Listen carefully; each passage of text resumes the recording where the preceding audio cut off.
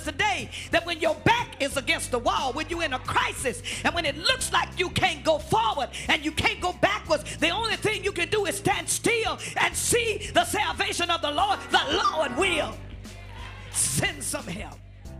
Thank you for tuning in to today's podcast. Come and join us in the sanctuary as we listen in on a dynamic word from our senior pastor, Dr. Gina M. Stewart. Psalm 20, beginning with verse 1 through 2. If you're there, say amen. And I'm reading from the New International Version of Scripture. It's there on the screen as well. Let's read together. Get your good Bible reading voice. May the Lord answer you when you are in distress. May the name of the God of Jacob protect you. May he send you help from the sanctuary and grant you support from Zion. This is the word of the Lord. The grass withers, the flower fades, but the word of our God shall stand forever. As you take your seat, shout my title to your neighbor. Tell him, the Lord will send help. I want to talk today from the service. The Lord will send help. In May of this year, something unprecedented happened in the state of Georgia. Democrats selected the first black woman to be a major party nominee for governor in the United States. Stacey Abrams not only became the first woman, but Georgia's first black nominee for governor. This is not a small thing. Because if she wins, somebody shout if she wins. If she wins, she will become the first black governor in a state that has not had a black person in the governor's mansion since Reconstruction. Now, you got to understand how serious this is, because the time of Reconstruction is from 1863 to 1877. We're talking about over 100 years have passed. And so if, when we wake up Wednesday, and we wake up and there's a sister in the State House in Georgia, she will not only be the first woman, but the first black nominee governor, a prize that has eluded generations of African Americans. Stacey Abrams is considered to be a liberal former State House leader who will now test just how much the state's traditionally conservative politics have shifted. And on Tuesday, Governor Georgia voters will determine whether a black woman can win in the Deep South, a region that has not had that kind of activity, as I previously said, since Reconstruction. And if she wins, that will be major. So I'm sure that if you've been following the news, you've seen how this race has attracted attention from around the world. People that don't even live in Georgia are rooting for Stacey Abrams. They're not just rooting for Stacey, they're rooting for Gillums and rooting for other people. Did you see all the soul sisters from Memphis that were on MSNBC this week? Even the nation has picked Memphis up on the radar because we have an unprecedented number of strong, intelligent, brilliant black girl magic that's going to be representing us at the commission level, at the state level, as senators, on the city council, and in various places. And the world is starting to pay attention. People that don't even live in Georgia. I wish I lived down there. I'd go vote for her. I told them at 8 o'clock, I've been thinking about trying to go down there and change my registration so I can vote for Stacey. No, I voted here, but I'm telling you, if I lived in Georgia, she'd sure have my vote. My vote now, my vote. Not only has the race drawn attention, but it's also drawing interference. Particularly in recent weeks at the polls, which you can't always trust the polls, because the polls told us Hillary was going to win, and we know what happened on November 8th, 2016. But nevertheless, the polls have predicted favorable results for Stacey Abrams, and the more positive her results, the more the shenanigans increase. The shenanigans have become particularly intense in the form of voter suppression tactics over the last few weeks, and one of the most recent tactics occurred when her opponent, who I will leave nameless, but who is also the Secretary of State of Georgia, which ought to be a conflict of interest. I'm just saying, I'm just talking about what I'm talking about. I think if it was somebody of another hue, that would never, it wouldn't even be up for discussion. But anyhow, anywho, as they say, her opponent, who is also Secretary of State, canceled some 340,000 votes or voter registrations that he claimed voters had left the state of Georgia or moved to another country, but sources said they had not. Then he used a tactic, they called it, this is what this tactic was that he used, called purge by postcard. To remove eligible voters from the polls. See, I was talking to you all about the genius of legalized suppression.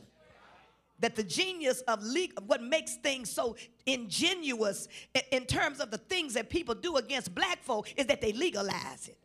And so he used this law called purge by postcard to remove eligible voters from the polls. He sent a postcard that could have easily been mistaken for spam to voters who did not vote in the prior election. And if a voter did not return the postcard, their registration was purged without informing the voters that it was happening. He also faces a lawsuit for exposing 6 million records of registered Georgia voters and potentially, according to Rolling Stone, the state's election system to foreign hackers. It has been said he has become notorious in his efforts to cull voter registrations, especially those of Democratic and minority voters. Rolling Stone recently obtained an audio of him speaking to donors, saying his opponent, Stacey Abrams' campaign continues to concern us, especially if everybody uses and exercises their right to vote. And then most recently, he flagged approximately 3,141 voters erroneously as non-citizens, making them ineligible to cast vote without showing proof of citizenship, to a deputy register at their polling places. This is called exact match law. Touch your neighbor and say, the genius of legalizing discrimination. They call it exact match law, which flags registrations that are found to have discrepancies, such as a dropped hyphen or maybe a difference in an initial in your name with other official identifications. And potential voters are allowed to settle the discrepancy by providing proof of identity typically. But the state's procedures, Abrams' opponent, whose office, mind you, oversees elections, stipulated that those who had been flagged as potential non-citizens be cleared first by a deputy register, throwing hoops in the game when seeking to vote, which is nothing but voter suppression. And when I saw that last tactic, D.I.T. Gooden, I thought to myself, these folk, I ain't gonna tell you what I really said, but I said to myself, they will stop at nothing to try to keep her from winning. They will stop at nothing to ensure that the tables are not flipped. And I felt so grieved by the duplicity. And I thought to myself, they're going to try and steal this here election from this girl in plain sight. They ain't even shamed no more. You know, it's bad when you get so desperate that you're not even embarrassed to cheat. Y'all won't talk. It's bad when desperation has overtaken us to the point that we will do what is illegal in plain sight. Or what I should say, it's not necessarily illegal because they find these technicalities and loopholes in the law. It's unethical. And I was thinking to myself, I said, you know, God, you got to send this girl some help. I said, they gonna sit here and try to steal, as my grandma used to say, this here election. This here, not this here election from this girl. And I was praying. I said, God, you got to do something. I felt so grieved. I don't even know her. She wouldn't know me if I was to walk up to her and say, boo. But there ought to be something in us, particularly people of God and particularly Christians, that when we see injustice, it ought to put a check in our spirit. There ought to be something in us that when we see people being treated unjustly, when people deal unrighteously with other people, whether they like us, they know us or not, whether they're our hue or not, regardless to whether we necessarily agree with everything they do or not, there ought to be something about our humanity that when we see injustice, it ought to put a check in our spirits. And I was praying the other day, and I said, God, you got to do something about this because they're going to try to steal this election from this girl. If she loses, let her lose fair and square. Don't let her lose because somebody has taken a loophole in the law and made it possible to give themselves an advantage so that she won't necessarily make history. Oh, but by Thursday. Somebody shout by Thursday. I was sitting in class, Vahisha, and my sister, I'm about to shout out my shoes. My sister sent me a text, and at first I couldn't make out what was in the text because it was kind of blurred, and all I could see was a picture.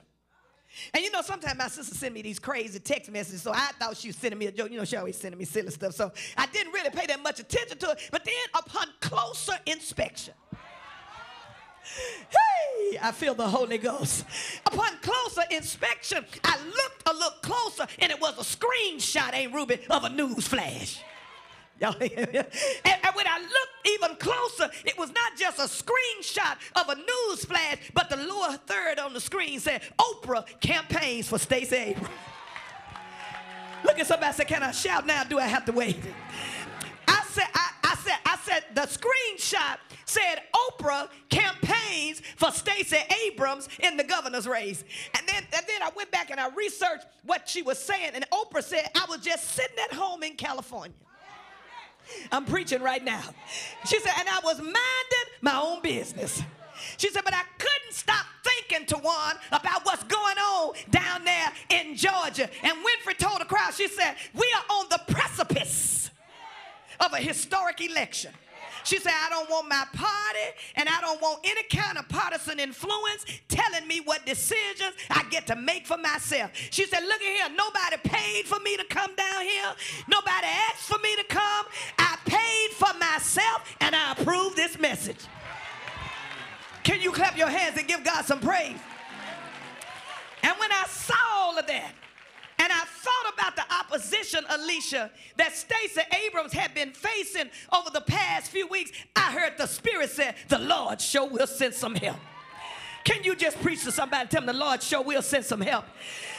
That's what the text is telling us today, that when your back is against the wall, when you're in a crisis, and when it looks like you can't go forward and you can't go backwards, the only thing you can do is stand still and see the salvation of the Lord. The Lord will send some help.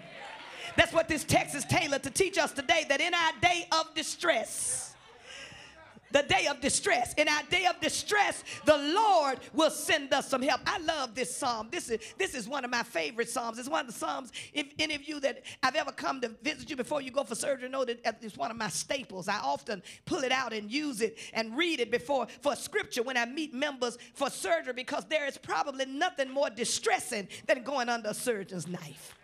And this psalm has been called an antiphonal psalm, an anthem psalm. It's a psalm that's in the Psalter that actually has elements of a prayer. It's God's people petitioning for their king as the king prepares to go to battle. The psalm opens with a communal blessing, invoking for the king God's help in preparation for the battle. It's actually a prayer. There are elements of a prayer that commentators say could have been offered by any citizen of Israel at any time when their king was in a crisis. And the conclusion, the traditional conclusion of the psalm was originally performed in the temple before the king prepared to go to battle. And the king was there to pray for help, because the king understood that if he went into battle by himself, he could possibly lose the battle. But somebody needs to know that whenever you get ready for a battle, you better go in that battle with God on your side. You better make sure that whenever you put up your dukes to fight, you're not going in that battle by yourself. In fact, wherever you find yourself getting ready to do anything of eternal significance, you need to have a God on your side. And so this royal psalm, which is reminiscent of Psalm 18, reminds us of what kings would do when they got ready to go into battle. I need to tell you that the psalm is really not just about the king, it's more about God than it is about the king, because the king, not that the king is unimportant, but what I want you to know is that the primary actor in the psalm is God.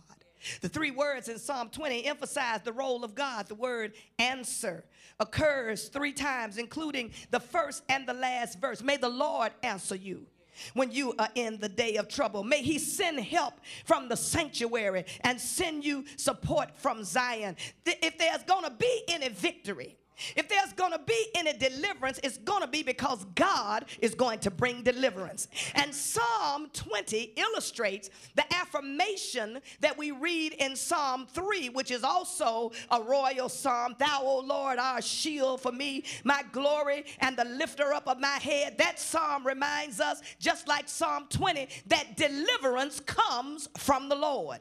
And that's a good place for me to park right here for a second, because in this contemporary time in which we live, we often think our deliverance comes from everywhere else.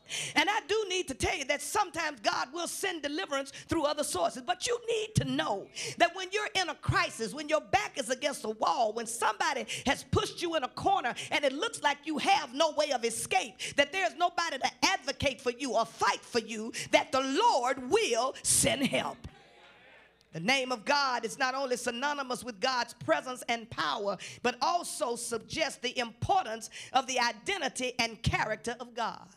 It is God's character that we appeal to when we pray, and it is God's character that will assure us of the future in this text for the king, but also assure us of our future as people of God. And so they pray in the first part of the pericope for the protection and welfare of the king, but the subject in the text is God. For the king's protection is found in God and in God's protection. And in days of distress, somebody shout, in days of distress. In days of distress, the people's prayer to God for their king was the same. In the name of the God of Jacob, defend thee. And what I like about this psalm is the same reason why I shouted so when I saw what happened for Stacey Abrams, is that when you read the psalm doesn't read as if they are waiting to see if God's going to give them the victory. No. The psalm doesn't read as if the person who is praying is saying, and God, we're going to seal this prayer and say, if it be your will for you to bless us. If it be your will, be with the king. The psalmist's reply anticipates victory. In other words, the psalmist is already thanking God in the prayer that God is going to give them the victory. The psalmist is affirming that the proper place for confidence, watch this, lies not in the products of human ingenuity, but it rests with faith in God. Can I tell you why I'm preaching this? Because not only was I blessed when I saw what God did for Stacey Abrams, when I saw how Oprah showed up from out of nowhere and brought her influence and just really kind of blew everything out of the water. And then to make it even better, a judge came along and told the same folk that they could not purge those numbers off of the road. I said the Lord sure will send help. I just came by to help you shout today. I just came by to help somebody that's in a bad situation or in a dark place, or maybe you feel as if your back is against the wall. I came to remind you today that when nobody else will help you, when other folk write you off, when other folk try to cut your knees off, when others try to cut your throat, when folk throw a rock and hide their hand, come on, help me preach to somebody. Tell them the Lord will send help. I wish I had a few people in here this morning that can look back over your shoulder, that can press the rewind button, and you can think about the times that you were in some situation and nobody would help you. Scourge, can I back up for just a second and let me see if I can help some folks? Because see, some of y'all looking at me funny, and the reason why you can't appreciate this because you ain't never been in a situation where people have tried to cut your legs off or cut your knees off or cut your head off. But I'm talking to the folk that know what it's like to have people set traps for you, that know what it's like to have your back against the wall, that know what it's like to see people trying to orchestrate your failure and engineer your downfall. But somebody ought to give God your best praise that God made a way out of no way. Come on, tell somebody the Lord will make a way. The Lord will pave a highway through the desert. The Lord will make your enemies your footstool. The Lord will bless your going out and your coming in. The Lord will prepare a table. He'll make a way. Do I have anybody in here that can give God some praise that the Lord will? Somebody shout, I know he will. I wish I had a few people that have seen God make a way. I wish I had a few people that have ever been in distress. I wish I had some black folk that can remember where God has brought us from. How he made a way through slavery. How he made a way through Jim Crow. How he made a way through the civil rights. How he made a way through bus boycotts. How he made a way through Selma. And the same God that made a way then is the same God. Come on, Lord, help me preach it.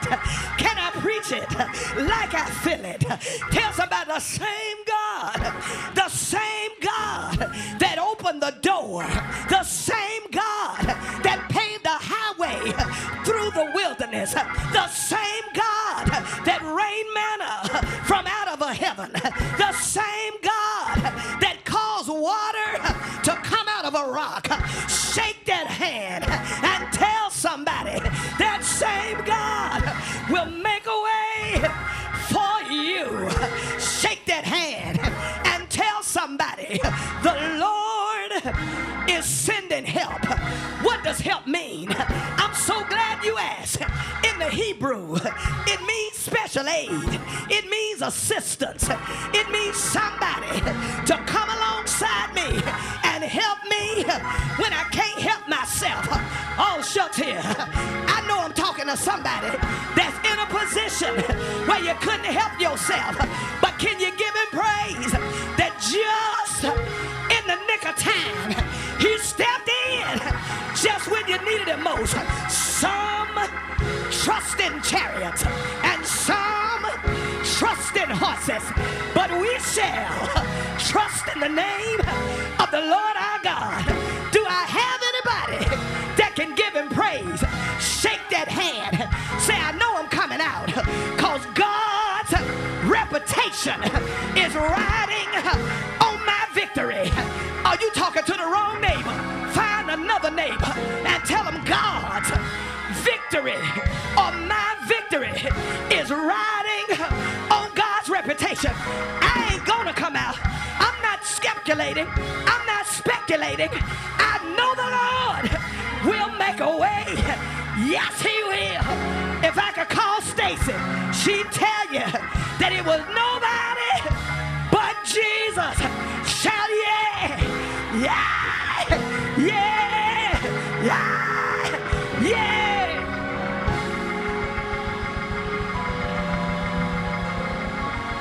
Look at somebody and say, the Lord will send help. I just wish I had some people that have needed some help, and he sent help in the classroom, in the boardroom, in the corporation, on your job, in your sorority. Won't he do it? Won't he make a way? Won't he do it? Won't he pick you up and turn you around? Place your feet on solid ground. Somebody shout, yeah, yeah. Let the redeemed of the Lord say something. Clap your hands. All ye people, shout to God with the voice of triumph. Shout yes, yeah.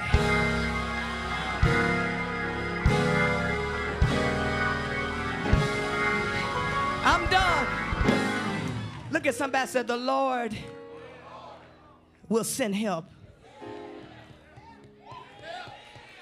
You can't shout off this unless your back been against a wall.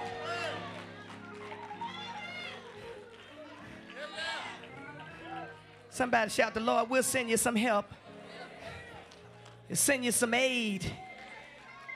He'll send you some assistance, so that the very thing that was supposed to bury you, they had planned her funeral, I'm sure. Kind of like they did on the night that they put Jesus in the grave. They thought it was over. They even put a rock in front of the sepulcher. So that deceiver said when he was living that in 3 days he gonna get back up again. But just in case he get up, we don't believe he gonna get up. But just in case he get up, I don't hear nobody saying that. We're gonna do something to make the grave secure. Hey. So that the last mistake won't be greater than the first. You ought to see yourself in this, because the enemy has tried to keep you from getting up a whole bunch of times. I don't hear nobody saying nothing. I don't know who I'm talking to in here today, but there have been some days that the enemy has tried to keep you from getting up. And for all intents and purposes, it looked like you were out for the count. Come on, you can tell the truth in here. But here's the other piece that I like about that text. It says that God sent help. But what I got from that, from the real life experience, the RLE, Stacey Abrams as a homiletical model and example of how God will work in our life. God will also work through human agency. Oh, y'all ain't saying nothing to me. Touch your neighbor, so you better stop looking at folk cross-eyed. You don't know where your help coming from. You better stop looking at folk the wrong way, because the very person that you done wrote off might be the person God gonna send to help you. Sometimes the divine and the human operate in agency with one another. It's the unique way of God that God accomplishes God's purpose, oftentimes not because God physically comes down out of heaven, but because God has some people who have their ear toward heaven. God, I wish I had somebody that could just worship him now. I said there are some people that have their ear toward heaven, and when people have their ear toward heaven, they'll do what God tells them. I just believe that God was working behind the scene in Stacey Abrams. I believe somewhere in Stacey's lineage, she got a praying grandmama. I could be wrong, but I just don't think that Oprah just woke up one day and decided, y'all ain't saying nothing, to go to Georgia. I think God had already written something down in eternity past, because he already knew that this day was coming. So he had already set it in motion, that even when the enemy came in like a flood, God was going to raise up a standard. I wish I had somebody that could just begin to bless him, that if God be for you, he's more than the world against you. Can you just hug somebody and tell them if God is for you? Come on, just minister to somebody. Tell me if God be for you. If God be for you, he's more than the world again. Come on. If they feel comfortable with you hugging them, come on. Somebody needs to be ministered to right now. Tell them if God be for you, he's more than the world against you. I don't care how they lie on you. I don't care how this real stuff here. People are evil and they're mean and they try to set traps and they try to run interference. They try to keep you from becoming all that God wants you to be. But I'm standing here as a prophet in your midst to tell you that the weapon might be formed, but the weapon ain't gonna prosper. No weapon formed against you shall prosper, and God's gonna let you live so you can tell about it. God's gonna let you live so you can testify about how God did it. Do I have anybody in here that can give him some praise that God will?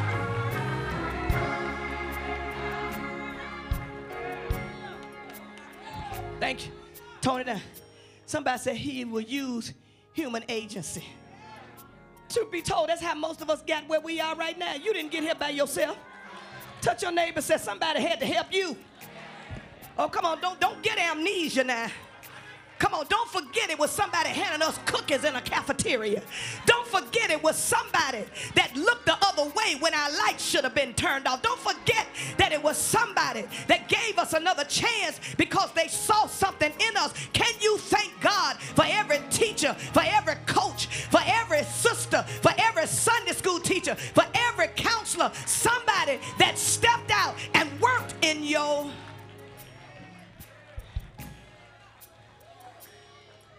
Why am I preaching this to you? Because, and I know this because I've done this myself. The first sign of opposition, we ready to give up. First sign of opposition, we ready to say, well, God, maybe I didn't hear God right, maybe. And you know, that's what your enemy wants you to believe. Because you know, folk always trying to tell you what you ain't got no business doing. They ain't doing nothing. Touch your neighbor, say they ain't doing nothing. But they always telling you that you ain't got no business. And the first thing you start thinking is, well, maybe I did hear God right. Maybe I missed God. Maybe God is not for me. But can I tell you, it's a setup. I'm about to shout out my shoes. Come on. Look at somebody, say it's a setup. Because sometimes God has to allow, or sometimes God will permit certain things to happen. I don't necessarily think it was the will of God that her opponent tried to shut her down and shut down voter suppression. I don't necessarily think that it was God's will that they would try to take an obscure law, a technicality in the law, and use it to keep her from gaining an advantage. But what I do believe is that in all things, God works together for good. I wish I had some Bible readers right about now. I said in Romans 8:28, it doesn't say that God, everything that happens to me is good. It says in all things, God works together for good for those that love God and those that are called according to his purpose. What does that mean? Not everything that happens to me gonna be good. Excuse my ebonics. Not everything that happens is necessarily the will of God. But somewhere in the madness, God help me. Somewhere in all of the foolishness and all of the darkness, God is rearranging some things and orchestrating my deliverance. Can you go ahead and give him praise? Can you go on and act like it's already being worked out? Can you go on and clap your hands and give him praise that he's sending help? Thank you for joining our podcast. We pray that you were tremendously blessed by the word.